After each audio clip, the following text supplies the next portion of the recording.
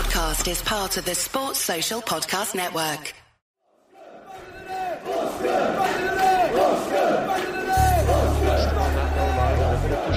Going on as the corner is delivered. Elphick! Tommy Elphick for Bournemouth. They take the lead in first half stoppage time. The Bournemouth skipper has the Bournemouth fans on their feet.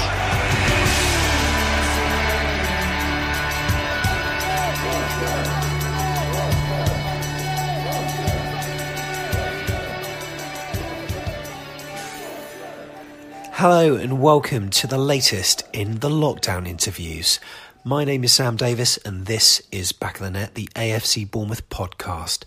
Now, usually between May and August, in that summer break between a football season, there's usually transfer tales and speculation and all sorts of activity, which means that whilst there's no football, there kind of is. Every time you log on to Twitter, there's always something to take a look at that's new.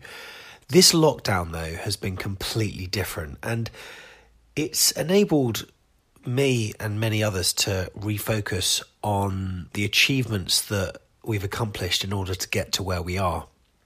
Sometimes it's very easy to normalise being in the Premier League when we're such a small club. However, we are there, but it's been a great chance to reminisce on some of the days that we've had before, both brilliant but also some darker times too. Now, with the guest on this particular interview, it's success all the way, because it's the captain that led us to the championship title in that 2014-15 season. So here is the full and unabridged interview with Captain Fantastic, Tommy Elphick.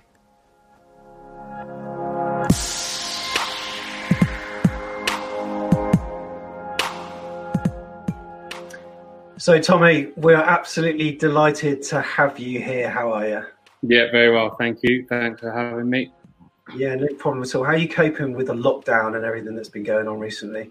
Yeah, same as everyone, really. It's tough, but I've got a 2-year-old and a 3-month-old keeping me busy, and I'm out of a serious injury at the moment, so managing to get through my rehab fine at the moment at home. But missing the everyday action of being in, like everyone is in every walk of life. So strange times, but I'm doing all right. Good stuff. So we've also got Jeff Hayward here from the podcast. Jeff, how are you doing? Fantastic. Obviously with Tommy here, fantastic. And also we've got North Stand season ticket holder and pretty much an AFCB influencer these days, Tom Jordan. Earlier last week, you were trying to instigate a chant for Steve Cook, who, Tommy, you must feel sorry for Steve Cook being at the club for so long, yet not even having a chant. What's going on there? Yeah, it's not good enough. Not good enough. We need to sort that out. So, Tommy, most football fans will be aware that you joined us in 2012, but before that, you came up through the ranks at Brighton and you forged a successful path with them.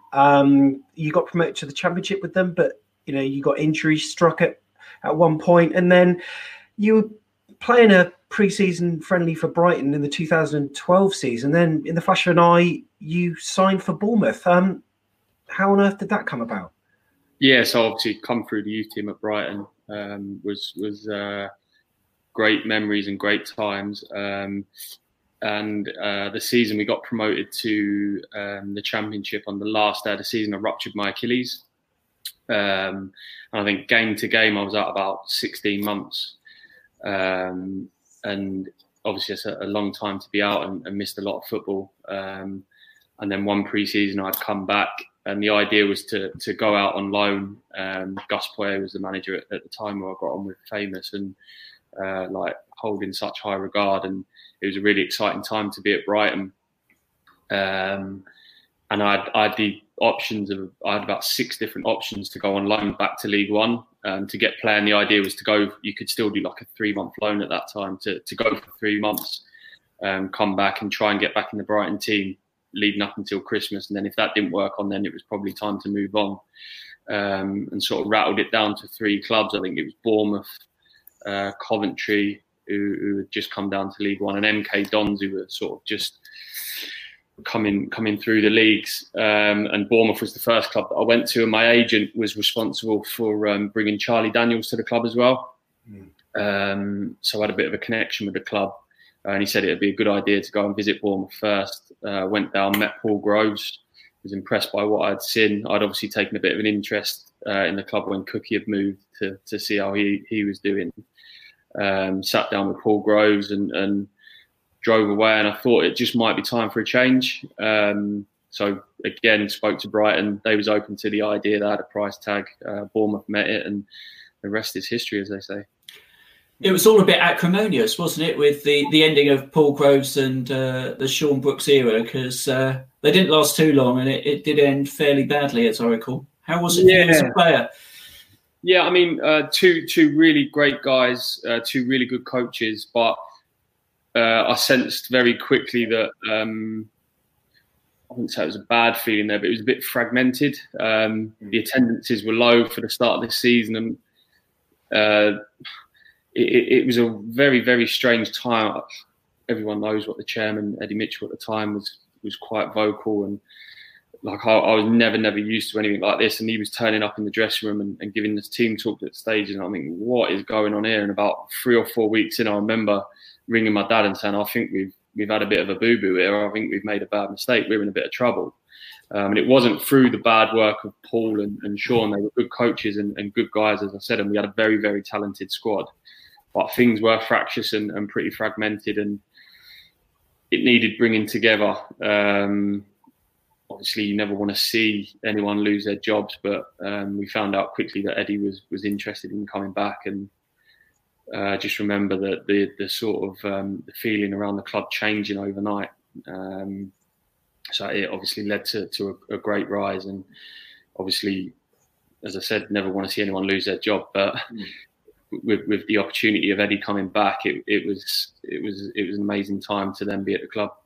Yeah, Tom, Jordan, you'll know what the fans' reaction to Paul Groves was, and it wasn't particularly great, was it? No, it was a difficult one, because I think Tommy would probably, agree with me here that we had a good group of players, which obviously it proved in the end. And I think that was probably the main thing, is we felt we had a really good squad there. Some good talented players, and just weren't getting the best out of them. And like I say, maybe it just needed bringing together a little bit, and that's what Eddie managed to do, because it seemed like a really good talented group of players for that level, and it just for one reason or another it wasn't clicking. And like you say, there were things behind the scenes and Eddie Mitchell, etc. And it was bizarre at the time, because you just felt like it only needed a little tweak to really kick on. Yeah, that's right. I mean, do you think that Tommy, that the stick they got from the fans at least was perhaps unjustified, given that between Brooks and Lee Bradbury, they signed our back four. They signed yourself, Charlie Daniels, Steve Cook, and Simon Francis. So you could argue that their transfer decisions weren't bad.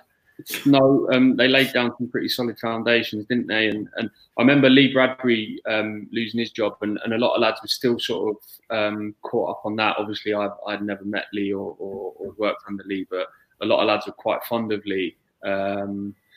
Just the way it had come about, and I don't know.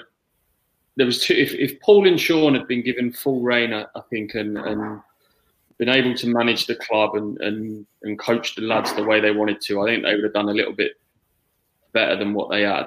And listen, an owner puts their money in and invests in a squad, they can do what they want at the end of the day. It's their football club.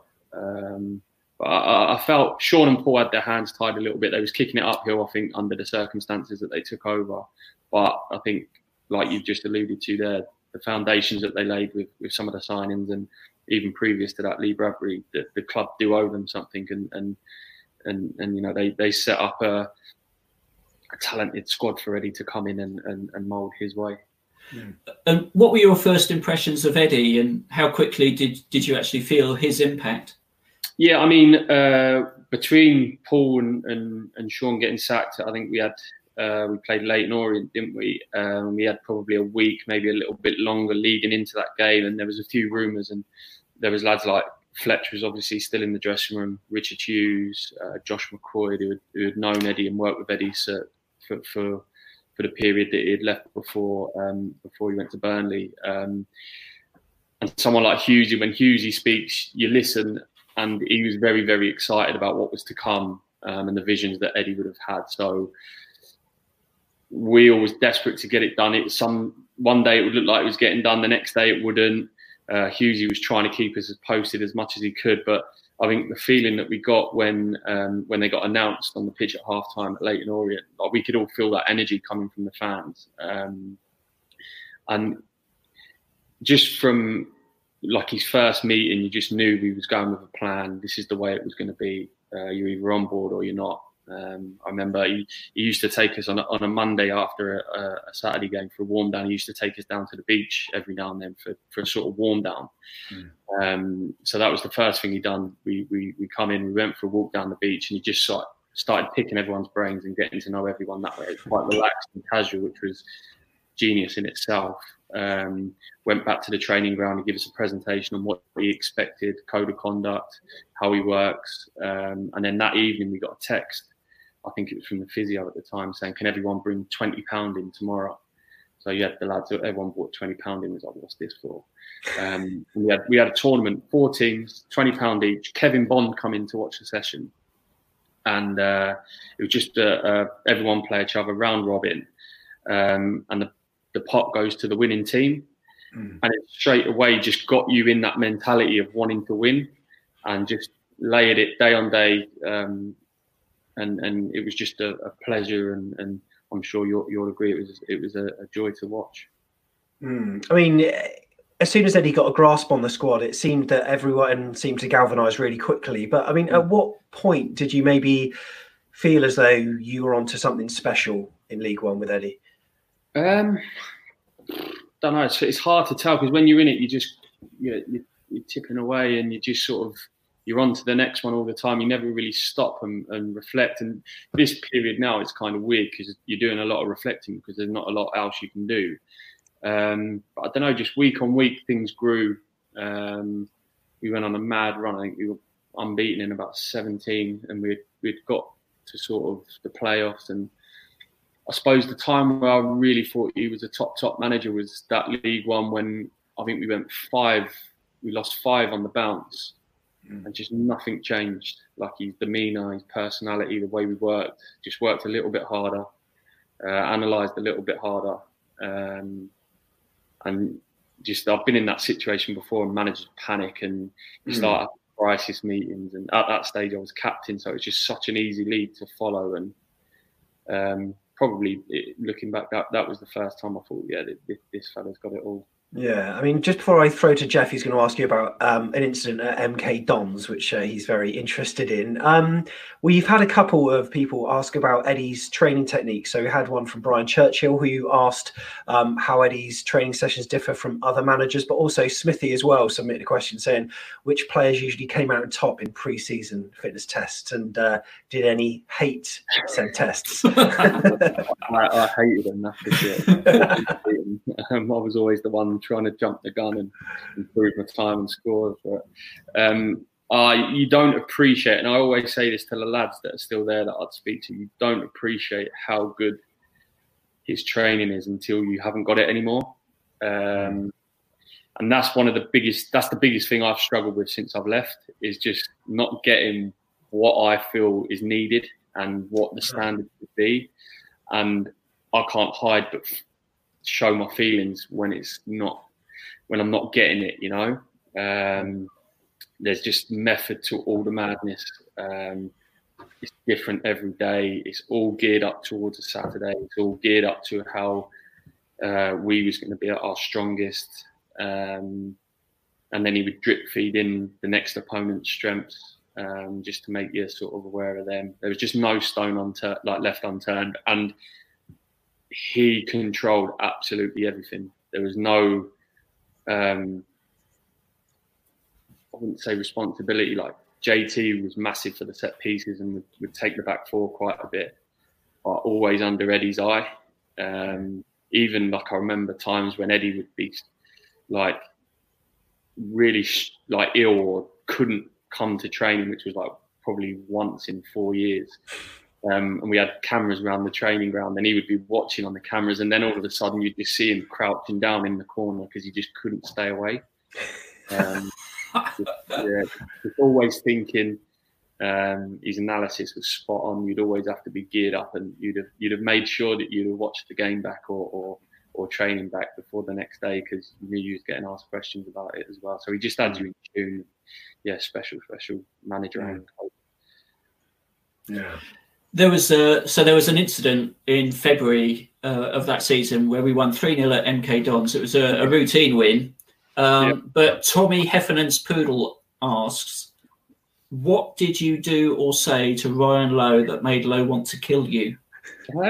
I'm not really sure, to be honest. I think he was probably playing too well.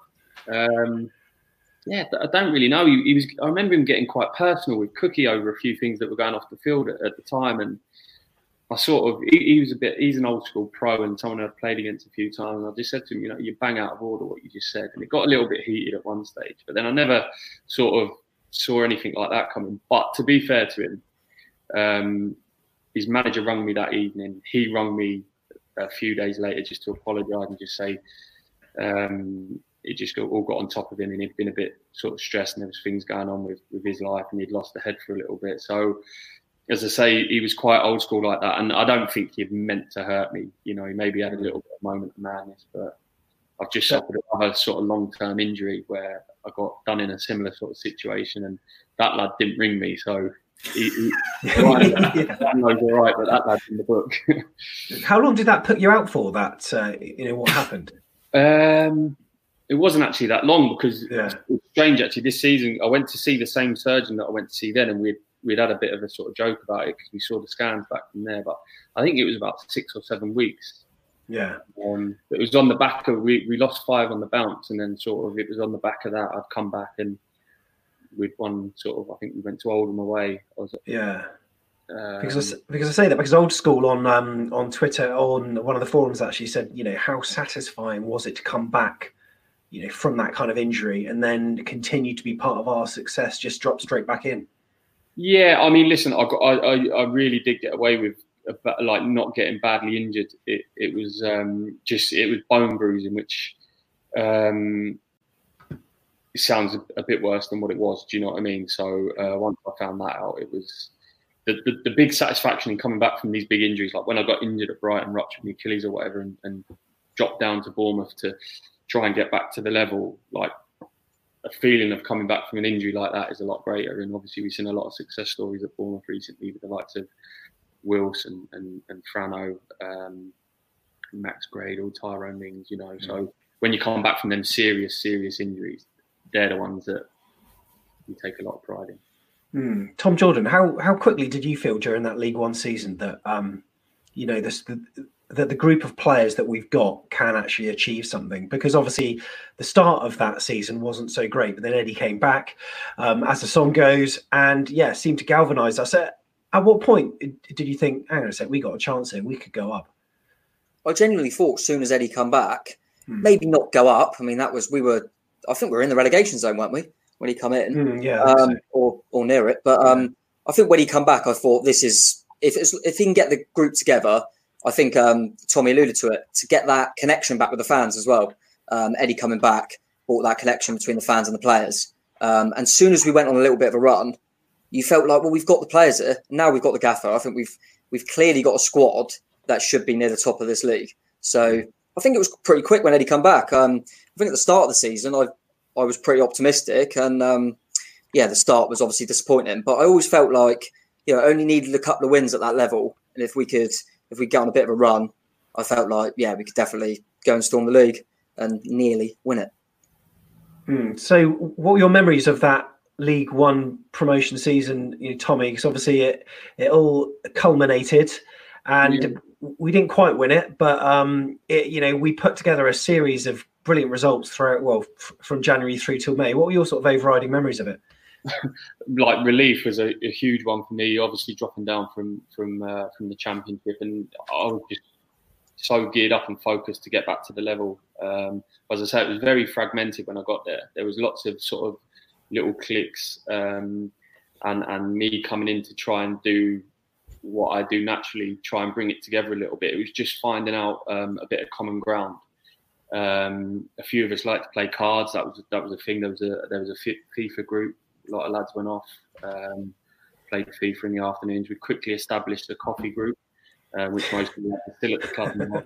And genuinely, we had a great Christmas night out, which, again, at the right time in the right place, Eddie's all for that sort of bonding. And I remember we had a great night out, and it just seemed to bring us together. We got it out the way early. I think it was late November, early December, and that helped sort of keep the momentum going, grow the connection in the squad. But yeah, just the overriding factor for me was obviously joy and massive relief to get back to the level after such a serious injury. Jeff? Yeah, I was going to ask, I mean, the title, I was at that Carlisle game, which was, a superb promotion sealing victory, but after that, it sort of went a bit flat. How did that affect you just to finish runners-up rather than champions? Yeah, I mean, I think the lesson became greater, obviously 2 years down the line when we had the opportunity to win it on the last day, and it did hurt. It was a little bit flat after, but then I think senior lads like Hughesy, who was still there, Fletch, the manager, were very, very quick to remind us that how well we had done to even get in with a shout of getting promoted, let alone getting promoted. And to be honest, the celebrations, you need that bit of silverware, you need that bit of that trophy to carry around with you. And I know since sort of then they've made a runners-up trophy, isn't it? But it's nowhere near as good as the winners one. So yeah, I think that was the inspiration and the hunger going forward 2 years down the line to win a title. So could have been a little bit of a blessing in disguise, but definitely was flat and wasn't quite the celebration that we would have had if we was champions. Yeah. Now we've had a question from Neil Dawson who said Eddie used to wheel Fletch out in training whenever we were going to come up against a big centre forward so the team could practice. Did you ever win a header against Super Fletch? Well, they're sort of things as well that not a lot of managers would think of doing, and that's just the way we prepared as well. So Fletch was an awkward character, in his prime, and probably still is to this day. I still see pictures of him being wheeled out, and I think he's still using them. I love the fact that everyone says wheeled out these days. I love it. It's superb. I went to one of the games this season and bumped into Fletch, actually, Sheffield United away, and he's still looking as fit as ever, and I think he's still getting involved in training as well. So I imagine he is using him still, yeah. What was the transition like, Tommy, when you played in the Championship that first season? Was it much of a step up from League One? Yeah, well, for me, it was a strange one because Eddie won't mind me saying this, but we had a little bit of a Barney that pre-season. I'd come off the back of a serious injury, and me and Eddie were so tight, and we had such a good relationship, and still have now. But obviously, along the way, when you with your manager, you're always going to have some sort of maybe not see eye to eye. But after the League One promotion, he said to me, "Look, you've had a serious injury." He said, "Just really, really chill out this summer. Don't do too much." And I probably chilled out a little bit too much. And I come back pre-season, and I wasn't like, looking back, I wasn't where I should have been. But I felt I had a good pre-season, and I was the skipper. And I remember doing a fans forum on the Thursday night that we used to do before the start of the season, and me and Eddie were doing it with Chris Temple, and Eddie pulled me after. He said, "Look, I'm not going to start you." He had signed Elliot Ward, and I thought, I just didn't see it coming. Like I'd had such a good run under Eddie and was playing so well. I just didn't think. You know what I mean? And that's probably a little bit of complacency or whatever you call it. But I went to instructions. I didn't do too much in the summer, and I'd come back. So I'll always sort of defend myself a little bit. But he left me out the first few games. I remember we got a right few idings. We lost to Watford. I think it was about 6. So the transition, I think, from League One to the Championship probably wasn't quite as smooth as it was from the Champ to the Prem. But then myself, I got sort of to a stage where he put me back in and then didn't look back and got back to where I needed to be. And obviously we went on a great run again and just missed out on the playoffs. Tom Jordan, what were your memories of that early Championship era? Because we got some batterings, didn't we? Yeah, it was bizarre because we were clearly playing the way Eddie wanted us to play, and I think we started with a win, and then we got humped and we got a few Highlands away from home. But I was going to ask Tommy actually, because we got a few big Highlands. I think we conceded 6 at Watford and then 5 at Huddersfield shortly after. You said earlier about Eddie never panicking. Was there ever a point where he tried to tweak a few things because of that? Because, we were playing very brave football, I would say, that we could get away with, if so to speak, in League One because we had quality players. When you were coming up against teams in the Championship, maybe some of that kind of play from the back and, short football and very brave football, we got caught a few times early in the season. And was that everything that Eddie tried to tweak at all, or did he just keep pushing it? No, I just kept pushing it and back to the drawing board, back to analysing, back to stripping it back. That's one thing he would always do in times where we wasn't getting a result, is always sort of strip it back to our basics. He flirted a couple of times with a 3 at the back, but I don't think it suited us. And then, just went to work with it, kept the faith. I think the reason why he's done so well and the lads have done so well for him is it's all built on trust. And when you trust the man so much, when you see how much he works and what he puts into it, you can't not trust him.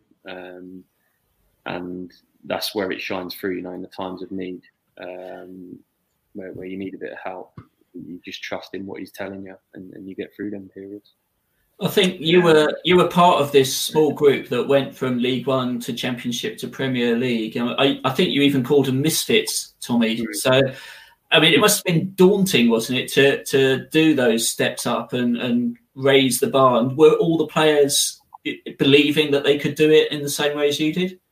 I think so, yeah. And that was probably part of my job as captain, is to try and make them believe. As I say, it was so hard not to believe Eddie in his methods, and we knew we had a special manager. And I think the balance of the squad, and not just the 11 that were playing, but the squad, when you look back and some of the players who weren't playing in that Championship season who are now playing, and the way it was all put together, the way they recruited, the way we trained, so hungry, just was a really, really special time. And we was all coming to an age where it was now or never to get to them sort of levels. And just, after the way we played in the season, we went up from the Championship to the Prem. A lot of people were doubting us that we'd go straight back down, but that was pretty foolish. We had an internal drive and an internal confidence that we would be all right. Didn't you say that there's a quote in one of the books you read, Jeff, recently about that QPR game in the first season of I think that's like where we went down to 10 men, didn't we? And Harry Redknapp was in charge at that point.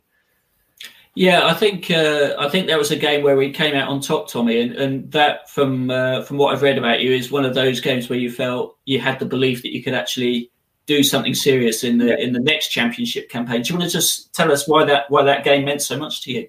Yeah. I think we originally at the start of the season we'd struggled a little bit, and then we was gaining momentum all the time, and we'd beaten QPR. We had a real talented squad.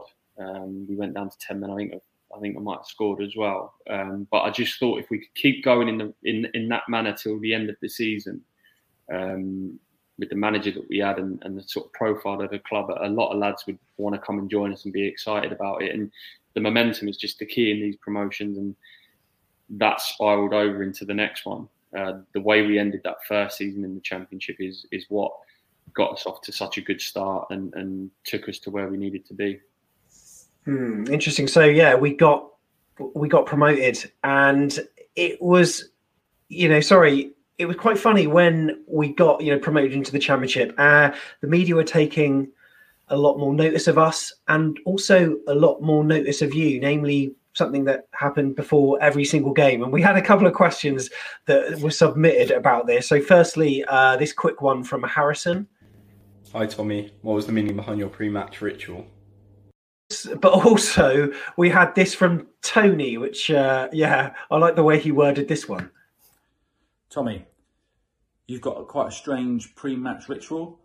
Has anyone ever tried to stop you doing it? And where are they buried now?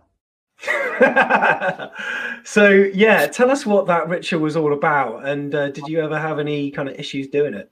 No, never. The only issue I had is when that second season in the Championship, the photographer used to take a picture of us all lining up.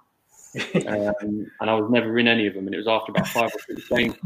He was like, what? Like, I've only got 10 players in the area. Oh, sorry, I'm not changing for the world. But it was just, I don't know, something over time. One of my first games at Brighton, our goalkeeper had the wrong colour jersey on, and the kit room was miles away, and our kit man had really dodgy knees, and it took him an age to go and get the sort of substitute goalie kit or whatever, so the keeper could change it quickly before the game. And I just felt myself switching off, and I went over to the post, banged my boots off at the post, and we won the game. So then before every game, I'd end up banging my boots off. And then I met a psychologist down the line. He said, "Oh, I've seen you doing this." I said, "Yeah, listen, I'm mad superstitious." He said, "Oh, look, it's a good time for you to take yourself away, remind you of what you need to be doing, and maybe say a few things." So that's where it sort of developed, and it's always stood me in good stead. So yeah. Yeah. Is there anything else, Tommy, like apart from football, that you do like a superstition, like before you make it a cup of tea or something?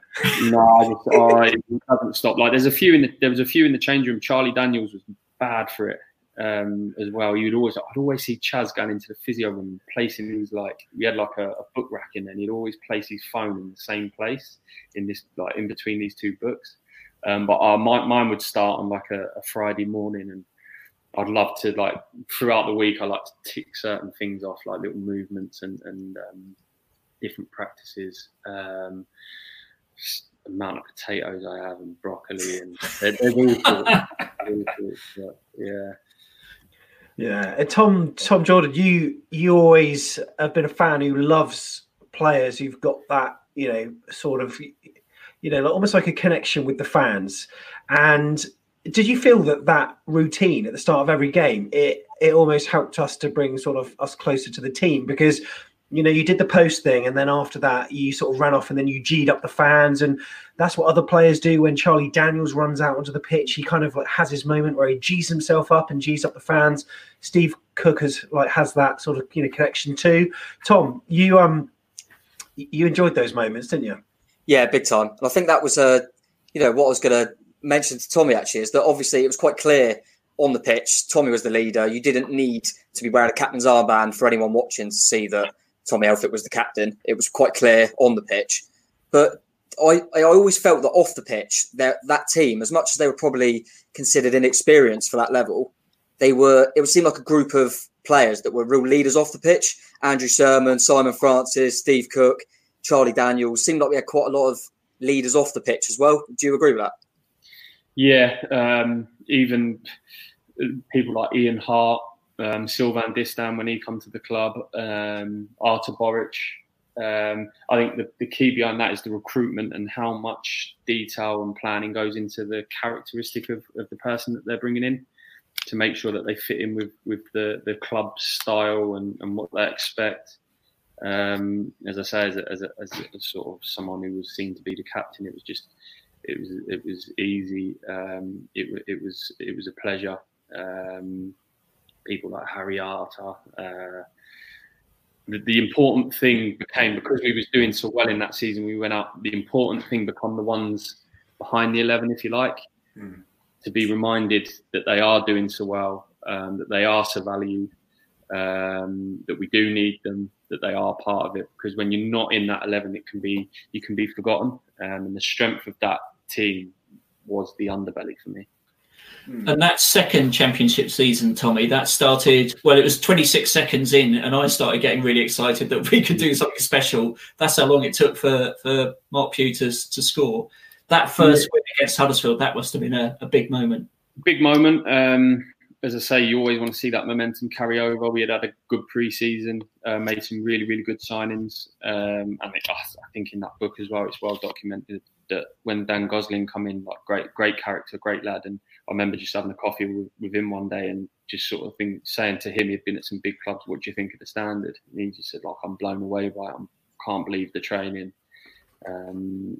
I think we've got a chance. And when people like that are starting to tell you that as well, you start to believe. So it was nice to get the first one on the board.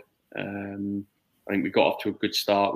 We stuttered a little bit, but then the season just took care of itself. And even in this period now, when like the club have been putting a few games on and whatnot, I've watched a little bit of the Fulham one the other night, and just brings back so many good memories. And we're spoiled because I honestly think that you could put that team up against any team, or put that squad up against any squad that's ever won the Championship. I think that was the best ever, because it was such a competitive league.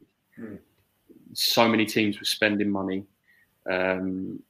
Like there was massive players, clubs that had come back down from the Premier League that were expected to go up.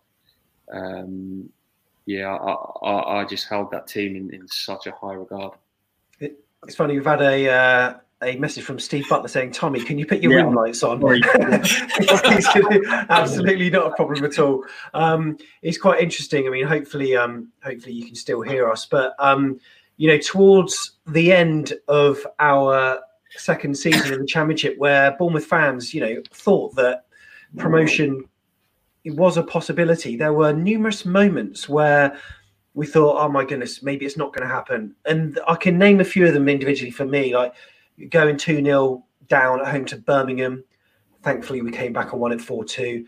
There was a moment that Steve Butler, who just messaged there was a half-hour delay from one of the kickoffs where you and Artur Boruc were having a kick around on the Wessex Way due to traffic problems. Can you remember those days? Yeah, so Artur obviously coming from Southampton. I used to live sort of Ringwood. So we used to come down the Wessex Way, and there was a bad smash. And obviously is it the A338 or whatever they call it? Yeah, that's right. Yeah.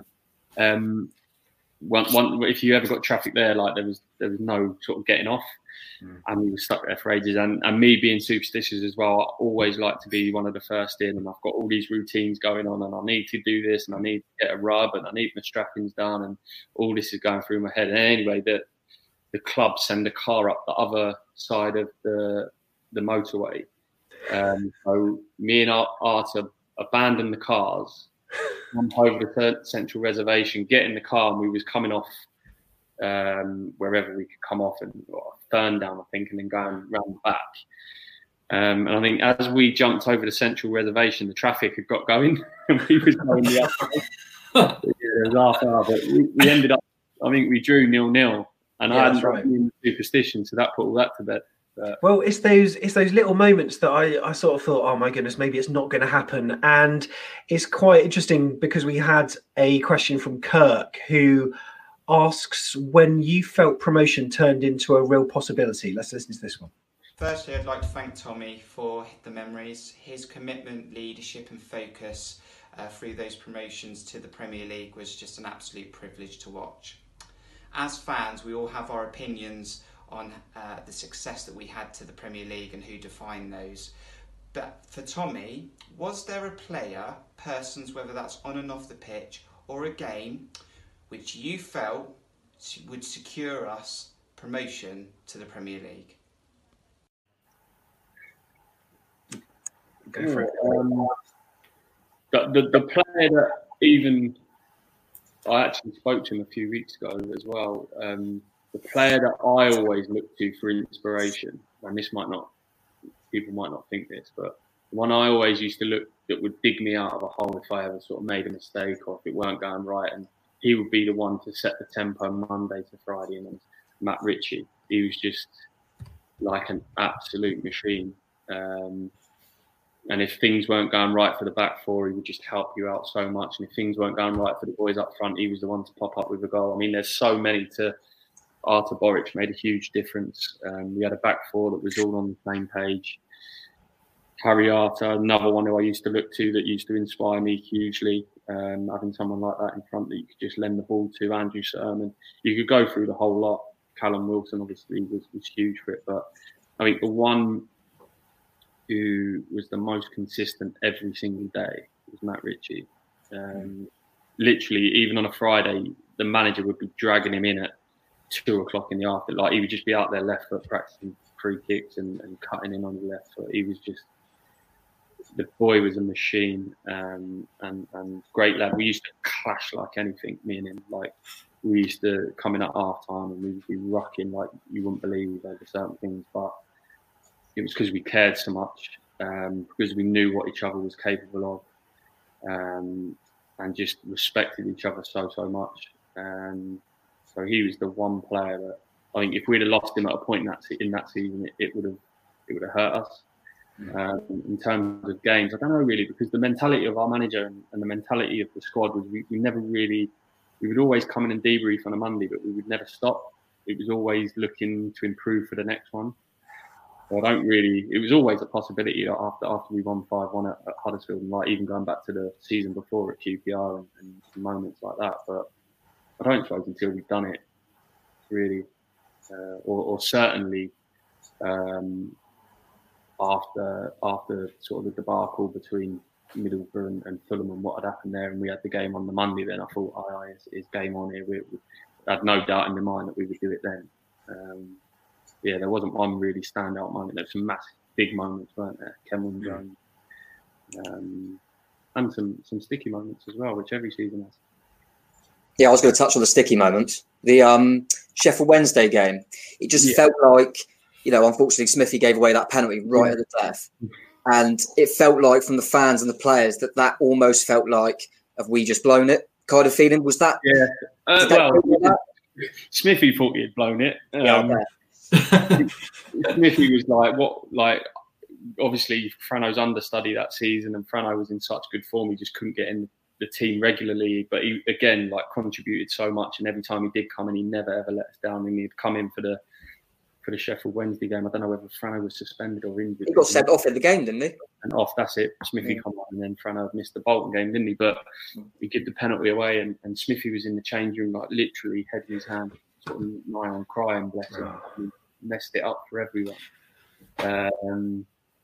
But then we was quick to remind him that there was still a few points to play for, and we'd be all right. So, but even there was games like Birmingham as well. I think we might have gone 2-0 down and ended up winning 4-2. Brentford was the standout one for me, that I thought, if we'd just got to a point where we were so eyeballs out and everything was so full on, was we just tailing off a little bit? And obviously you read the book, there was a little bit of a Barney between me and the gaffer on the way back over trying to get a fresh face in. That's what I just thought the group needed, and Ken would come in and he gave us that. That Ipswich game was, I thought, pretty decisive as well, because the spirit to come back and get that result so late on was just, that must have given amazing, I was going to say unbelievable belief to the team. Yeah, and I think you say Ipswich now, and obviously they're not doing so well in League One, but at the time they was in the playoffs and real tough team to play against, especially away. And I think it might have been an Easter weekend where you played on the Friday and the Monday, and we'd gone 1-0 down early and we was battering them, but then just kept plugging away. And obviously Cameron come on and got a big goal, and everything just seemed to sort of dovetail from there and run pretty smoothly. And obviously results went our way so that it could be then decided on the Monday night, home against Bolton. I mean, you must have been nervous. I know you're a professional, but there must have been so many nerves ahead of that match.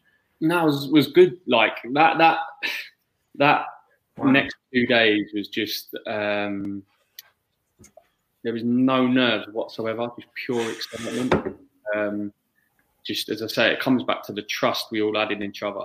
And just how well we were drilled. If anything, we may have could have overboiled, and could have tried a little bit too hard and tried to do things a little bit too quick. And I've been speaking to Neil Perrott this week because he's doing a few features, and my clearest Bournemouth memory comes from the Bolton game. I can just remember it so clear. Everything was a million mile an hour, and we'd gone 1-0 up early, and we was trying to win the game before 90 minutes, where instead of just relaxing, enjoying it and letting the football do the talking, and when we was good, we didn't think about it. We was just such a well-oiled machine and so balanced, and things were just spiraling almost out of control. We was going a little bit too quick for our own good, And I just remember a ball being set back to me and putting my foot on it and just screaming at the top of my voice for everyone to calm down. And we sort of did, and we just got in that rhythm and just blitzed and blew another team away. I mean, what a game that was. And I mean, I've got a picture here of some of the after the game, it was incredible. All the fans went onto the pitch. I mean, Mark Pugh scored the first, and then, we went 2-0 up very, very quickly.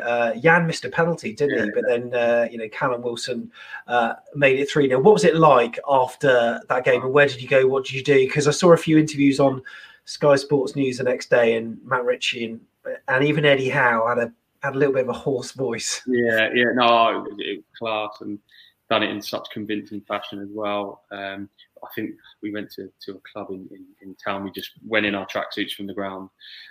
Eddie sat us down after the game, just well done, brilliant. Enjoy your night. Have Wednesday off, so it was Monday night. Have Tuesday off, but be ready to come back in Wednesday because we've got a trophy to try and get. And that's why I say the lessons from that day at Tranmere sort of come to the front, because those celebrations, again, they would have been very, very special still, but that trophy is so famous as well. Eddie was quick to remind us about things like that. And we wanted to do everything that we could to give ourselves a chance of lifting the trophy as well. Yeah, Jeff. So, Charlton, I mean, what a performance again, because the players could easily have switched off. Did you do anything special to get them focused before that game? No, it was just business as usual. As I say, that's where the strength of the group and the strength of the manager was so clear. We were so focused. Charlton hadn't had the best of seasons. I think they had already been relegated, so we was sort of fancied ourselves, if you like, even though we probably fancied ourselves against anyone. We knew that Watford had a tricky game. And I think the ultimate thing was we wanted to go there, win and enjoy the day and enjoy winning. That was what the group was all about. We enjoyed winning. We loved winning. And just the last 10 minutes of that was like a testimonial, but it was so enjoyable. I think we were 3-0 up. Harry had got his goal against his old club, which was good for Harry. I just remember looking around, me and Cookie sort of looking at each other every 5 minutes. I think we've done this. Well, that's one thing I was about to. We had a few comments on this. Katie Watkins said we were at the Charlton game. Was wondering at what point the players were aware that Sheffield Wednesday had scored. Were you aware from cheers from the crowd? Al Gard said at what point during the Charlton game did you realise we were champions? And also, I think we had another one also from Paul Kenwood as well, who alludes to the same thing by saying how did you find out at Charlton that we were champions? It must have been quite strange for you to be playing in front of this, up and down. And you probably we would have watched it like various times over the years as well. And I'd have watched it as a football fan, like 2 games are going on, and I think we had kicked off a little bit later. And I remember a weird sort of cheer coming from everywhere. What was this all about? And then there was a scoreboard in the corner that flashed up with the scores with about 5 minutes to go, and sort of just clocked myself that they was getting beat, and you could see there was a bit of commotion on the bench. I think we was probably 3-0 up at this stage. And then obviously the fans start singing Championes, and then we were having a look round and, oh lads, we're in it. Kick on, you know what I mean? So, we got to find out, and it was just nice that it wasn't 0-0 or we wasn't behind. We were so far in front. So, it was like just a pleasure the last 5 or 10 minutes. Such a joy.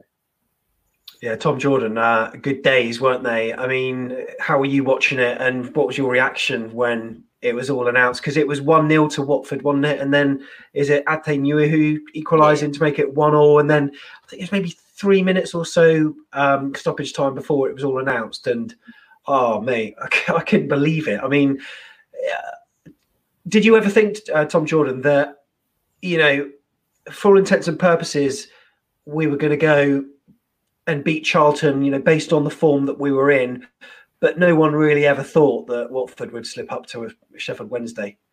Yeah, I thought was pretty confident we'd win the game. I remember thinking beforehand, I probably wouldn't mind a draw because it means we've kept the unbeaten run going, and I don't want to kind of dampen the day by not winning when you're in colour party mode. But I never thought Watford would slip up, to be honest.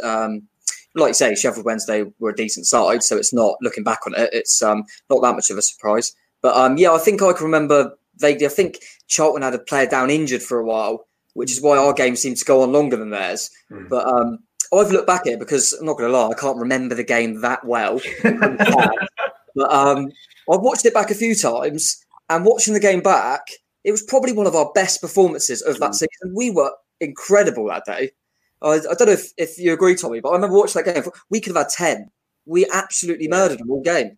Yeah, we did. There was so many performances like that, though.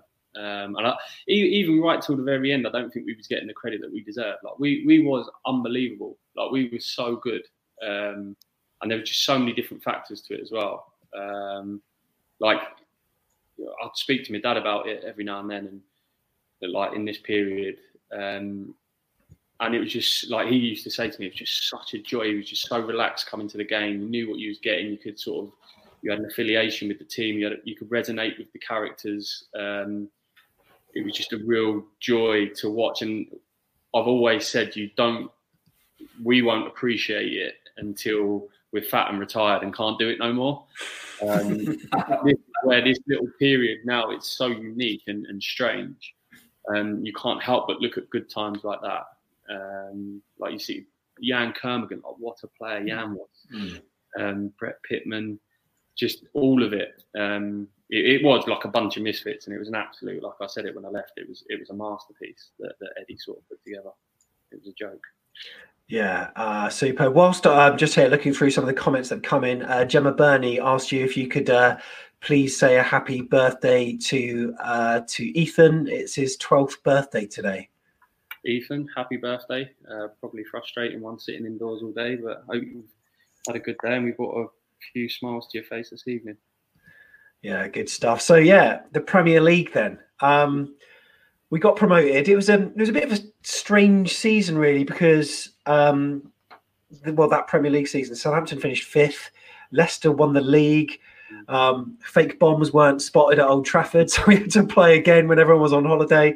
But for the Cherries, we finished in 16th when the media had, to all intents and purposes, completely written us off. Did that almost instill a siege mentality to the squad? It did for me. I remember doing an interview the week before on TalkSport. It was live, and it was Darren Goff. I mean, who the hell is Darren Goff to commentate football?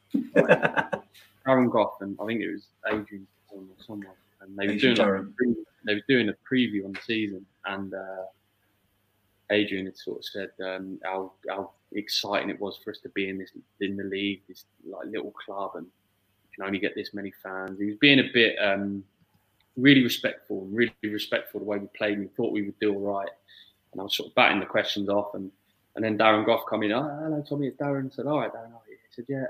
Listen, mate, I've got to be honest. I don't think you've got a chance of staying up. I was like, right. Wow. Thanks, Darren. Like that's all I need. You know what I mean?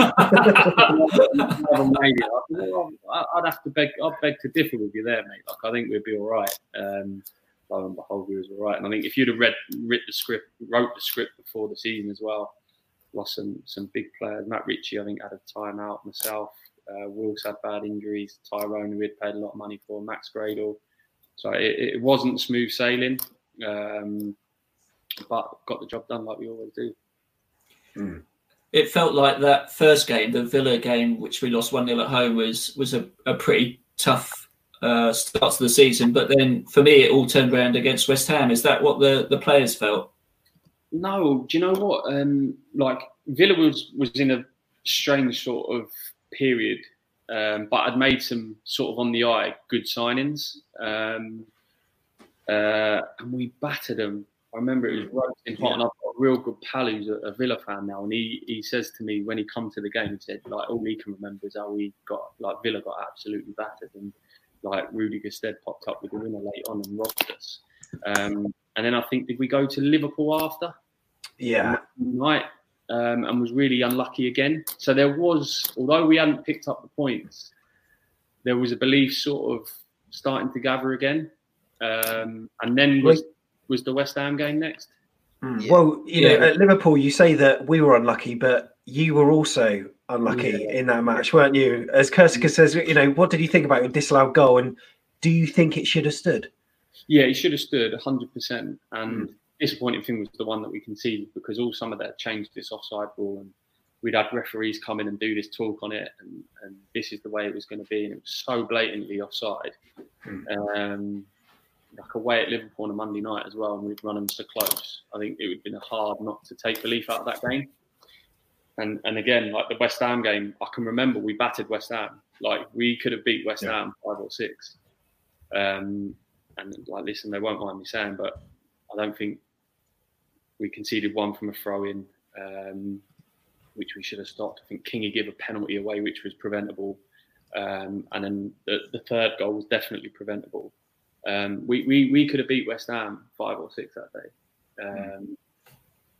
And then obviously, like personally, like I was really like I remember coming off that game and I was just so happy with where I was at personally and where we was at as a team.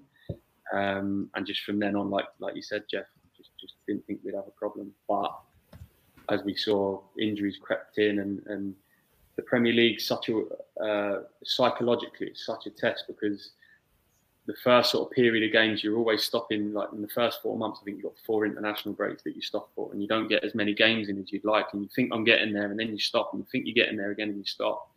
And you can have a run of games where you've got 3 or 4 of the top teams and you don't think you're going to get any points, and then you've got games where you might have 3 or 4 of the teams that are down there and you think, I've got to win these games. So again, that's where Eddie was so good, because he just didn't change throughout the whole season.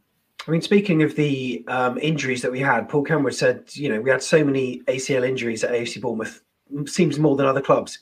Is our training too intense? It's not too intense, because it makes the team what they are. It is blooming intense, bloody intense. Jesus. And like I say, where I was so used to that for 4 years, and I'd come off the back of playing for Gus Poyet, who was very similar. Since then, I'm always quick to remind the lads that I'd speak to now, you know, you don't realise how lucky you are getting what you're getting. And was that the reason for the ACLs? No, I don't think so. I think it's just probably timing and bit of wear and tear probably. But the lads have all come back really well, so that's a testament to the club, isn't it? So what was your favourite game that season, Tommy? Favourite game, West Ham would have been up there. I think playing your first Premier League game is always a big one. I think we survived against Aston Villa, which I'd managed to get back for. I look back, I didn't enjoy the season because I'd had such a weird injury and I couldn't get to the bottom of it. And when I got back, I wasn't quite. It took me a lot longer than what I thought it would to get back. But I think when I look back at the moment, sort of injuries have always sort of defined my career and took me in different paths. And I think getting that injury took me to Aston Villa. And listen, you play the cards you dealt, and that's what happened for me. But favourite game, probably West Ham, getting your first Premier League win. That's always a big one, isn't it? Tom Jordan, first Premier League season. Obviously, there were some amazing memories. Which was the one that stood out for you?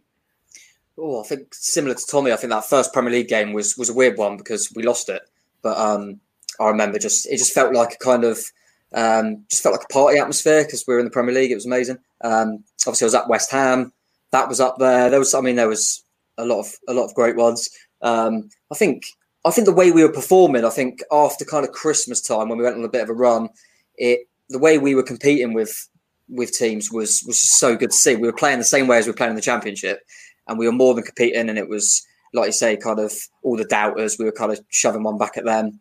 I was going to ask Tommy, what I know you suffered some injuries that season, which was hard to see. But what was we said about League One to Championship? Did you notice was it a pace difference going up to the Premiership? Was it kind of, if you let a striker have one chance, they'd finish it a little bit more? Or yeah, everyone's quick to say that, aren't they, about how ruthless it is, and it is. I didn't find the pace thing an issue because it's almost played in. There's a bit more respect with it. I don't know.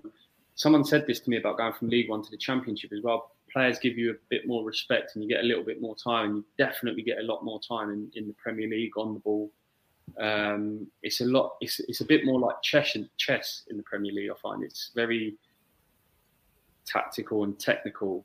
And I used to find when you come up against a good striker, I always remember playing against Aguero and like sort of feeling a shadow on my shoulder, and I'm like, what's going on here? And he'd be watching me as opposed to watching what the game's doing. So they was just wired a little bit different. So I found that there was a lot of players earning like huge amounts of money that maybe you could say like couldn't really see how they were earning that money, but then there was lads earning extortionate money, and they was worth every single penny. So the jump between the average player wasn't great, but then the special ones, it was just a goal. Would you say Aguero was probably the best striker you come up against? Suarez, Aguero, Hazard, Diego Costa was good. We played against him that year. Lukaku was very good. Ronaldo, that famous pre-season game. So I've been lucky to face a few, but I think Aguero was different. Yeah, definitely. Obviously, there were a number of players that played for AFC Bournemouth that sort of, let's say, didn't make the grade. And James Oakley, he asked, what were your thoughts on certain players and why did they not necessarily tessellate with Eddie Howe's way? Like, say, for instance, Juan Iturbe, Tekelo Ranti. Why didn't that work for players like that? Yeah. There's so many, and there's so many as well with bigger reputations who come and are expected to do a little bit more as well. I just think the head start that the lads get who are already there on the ones that are just coming in is just such a benefit to them, because it is a little bit different to other clubs. The way it's structured in training and the way they train and the tempo they train at. I think lads definitely struggle to come in and meet that tempo. There's a huge onus on training as well. The trust thing's massive for Eddie. Like, you have to gain his trust, and if you don't gain his trust, I don't think players like to come in and wait. They probably want everything immediately. So yeah, like a big one, Sylvain Distin, the year he come in. Obviously 37, 38, been playing in the Premier League his whole career. Unbelievable specimen, unbelievable character. But had just been used to doing things differently to the way we do things. And maybe struggled to take that on board at that stage in his career.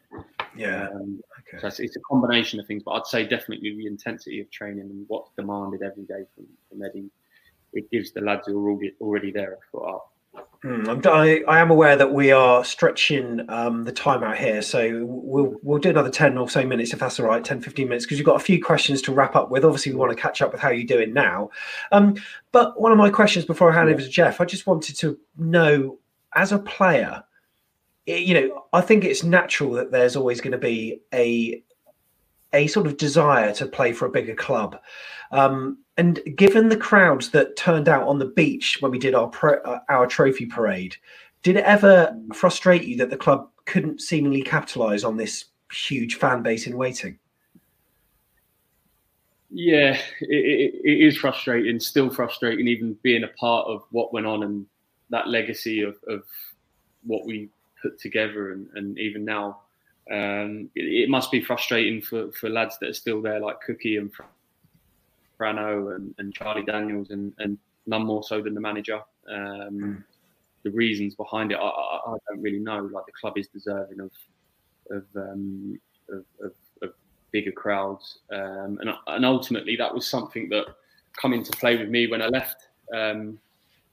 When I've now moved on, sort of, and spent that time at Aston Villa, like it is ridiculous how much a bigger fans group can bring to the party. The intensity of playing for that sort of club with that fan base, and Bournemouth and Eddie are so deserving of that. And like you say, looking back now on the crowds that did turn out to celebrate that with us, and even since then, I've met Bournemouth fans that can't get tickets for home games, like for love nor money, and haven't got a chance in the next 2 or 3 years.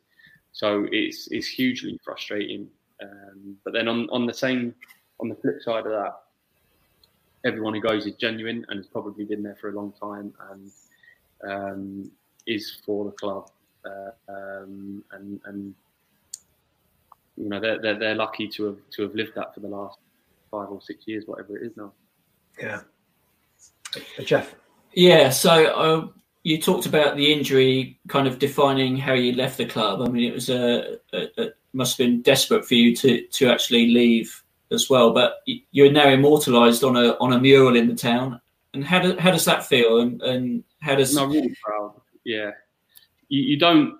As I say, it's not little things like this remind you. And I've been lucky to do a couple of these. I've spoke to Neil Perrott, who was obviously the reporter at the time for the Echo this week about a different thing, a couple of things, and he's working for the club now. And it's not until you talk about it and stop and think about it, like how good that was and how lucky we was to have all lived it. And like, listen, people always remind me that I was the captain of that, but that was neither here nor there for me. It was about the group and the club and the manager, and it was the whole thing, you know. It was a pleasure and a joy to have been part of. I remember seeing the tearful interview with Kelly Summers on AFCB TV, and it was a hard watch. And it was I've got a question here actually. I'll full screen me from Sam Summers, who Tom you'll know, and he said, "Is there any element at all that you wish you could have stayed at the club?" No, because I could have stayed at the club. I was offered a new contract. It was my decision.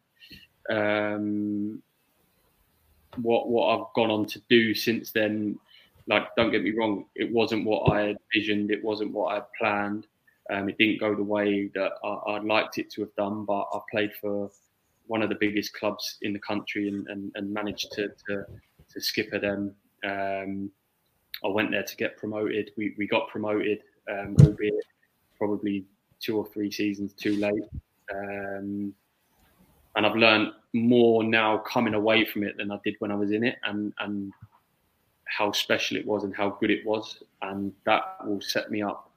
The benefit of me leaving it will be seen after football, maybe not immediately, but it will set me up for the side after playing, if you like, the lessons that I've learned coming away from it and looking back and reflecting and knowing what was good and what isn't so good. So it will stand me in good stead and I will benefit from it in the long run. How different's it been kind of moving? So you're obviously Brighton, Bournemouth, and now it's gone obviously up north. How different's that been?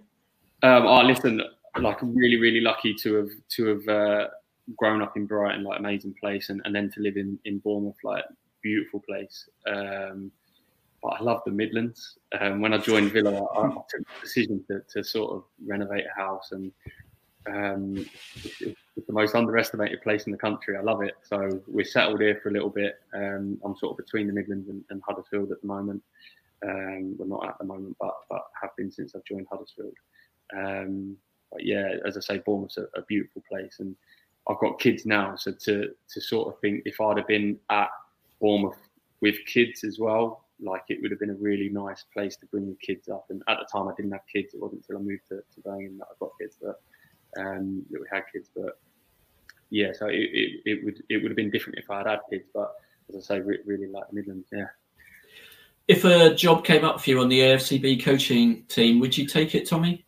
Oh, geez, yeah. Like, listen, 100%. It's what I want to do. I see myself staying in football. I want to coach. I want to manage. Obviously, Eddie's got some fantastic coaches and is doing such a wonderful job. But listen, if the opportunity ever come that I could go back and coach at Bournemouth, like 1,000,000%. It's just such a weird game, because as we're sitting here talking now, and I was only there 4 years. You know, it's not actually a long time, but we've gone through so much together. And you're there one day and gone the next, and you don't get a chance to say goodbye to anyone. And obviously, with the way the leagues have worked out, I haven't managed to go back and play there yet. So, look, I want to go back one day. Do you know what I mean? listen, if it is coaching or managing further down the line, that'd be a dream come true. If you were to come back to Dean Court to play as in opposition, would you still come over to the post? Oh yeah, I'll get the other side though. Yeah, absolutely love it. What are your plans when you finally hang up your boots? What do you think you're going to do, or is it very much like open-ended at this point? I'd say like as much as I've said, like since I've left Bournemouth, I haven't quite got what I've wanted in terms of that day to day and that being really, really turned on by training. But I'm really lucky at the moment in the manager that I've got with Danny Cowley and Nicky Cowley up at Huddersfield. Like sort of as close to Eddie as I've had since I've left. Can't really speak highly enough of them. So really, really gutted that I got injured at the time. I got injured because I was just getting going. And we was 8 unbeaten. We'd won 4, drawn 4, and looked like we was going to turn our season around. And sort of had a bad injury, and we had a few injuries on top of that. And it hasn't quite gone the way we have, but I'm loving working for them. And they've been so good to me in this period out. They've left it as an open book for me. I've sat in on meetings. I've sort of been there for them in terms of recruitment, and they've wanted my opinion plenty. I've been to watch games with them. I've completed a couple of my coaching badges, so there's still all that to get boxed off. But I do, like, you can never really plan for that until the day comes where someone tells you that you haven't got to wake up and be in for 9:15 the next day. So I'm 32 now. I still want to get back and play 100 games and try and get a 5th promotion if possible. But for sure, like the long-term future for me is definitely in the game and hopefully coaching and one day managing. Brilliant. Well, Tommy, it's been absolutely brilliant to have you on. We usually like to chuck in a few random questions at the end. So we had this one that was submitted by Andre Linford. So have a listen to this one. Hi, Tommy, Sam. Tommy, during your time at Bournemouth, what was your favourite restaurant or eatery? It was my local up in Ringwood. There was an Italian called V&G's. I don't think it's there anymore. That was my favourite. And then if it wasn't that one, it was one. What was it called? A seafood restaurant, like a tapas place down in near. What's the coffee shop? Bennett's. It was down that way. Ashley Cross. Yeah, and there was a seafood restaurant down there on the left-hand side, just past the traffic lights. Trying to think. Can't quite think of it. Despite the fact I live like a stone's throw away from Ashley Cross. Oh, what? Not Lock Fine, was it? No, not no. Lock Fine. I was about to say because that one's not the greatest. There's 2 restaurants next to each other, and it was one on the left-hand side. A seafood. Yeah. Someone on the chat will answer that. So. Yeah, I'm sure they will. And also, we had a question which was quite an interesting one actually. So, just a sort of throwaway question at the end. If you had to choose an AFC Bournemouth player that you played with, who would be your likely phone a friend on Who Wants to Be a Millionaire? What player would it be? Depends what genre we're going here. Yeah, that's right. Say for example, it was a question on like the Second World War or something. Steve Fletcher. No, you just want to talk about himself for the rest of the night. Yeah, that's right. Yeah, you only got 30 seconds, right? Yeah, Hughesy by far. Yeah, by a street. Yeah, Hughesy. Superb. Tom Jordan, what are your final words? What do you want? Do you want to say thank you? Do you want to, he's a legend, obviously. Absolute legend. Yeah, thanks for everything, Tommy, and you're always welcome back. And future gaffer. So look forward to seeing you. And if you do ever play against us again, come on the post and we'll give you a bit of a chant again. Yeah. No, it is not. In genuine note, it's nice because, like I say, you're there one day and gone the next, and you don't get a chance to say goodbye, especially to the fans who are the ones who follow and travel the whole of the country to support you. So as well, from me, like it was an amazing journey, and just thank you all as well. And Jeff Hayward, it's been a pleasure to have you on as well. It's the pleasure's all ours, Tommy. There's a lot of love for you still from the Bournemouth fans, and you are a deserved legend, and we can't thank you enough for everything you did. Fantastic, mate. Thank you very much. What a guy. Absolutely loved doing that interview, and there are certain nuggets of information that I've managed to cling on to from most of the guests that we've managed to chat to. And with Tommy, I think the standout thing he said was, since leaving the club, obviously he's been at Villa, been at Huddersfield, but he's never got what he's felt is needed from training, which is massive credit to Eddie, JT, and all the training staff, including Simon Weatherstone, Steve Fletcher, etc. I just found that just a remarkable thing to say, but also he was so candid throughout that. So if you did want to see it again, see it rather than listen to it, you can do so by going to youtube.com/AFCB podcast, because there's a lot more where that came from.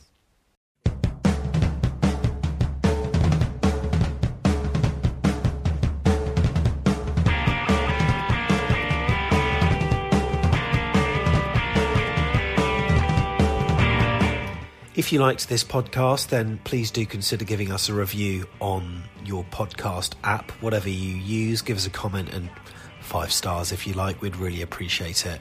We do it all for free, and we certainly hope you enjoy it. Until the next interview, thanks for listening to the Lockdown Interviews.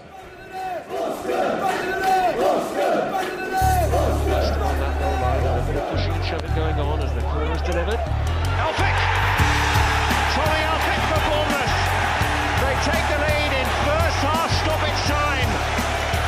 The Bournemouth skipper has the Bournemouth fans on their feet.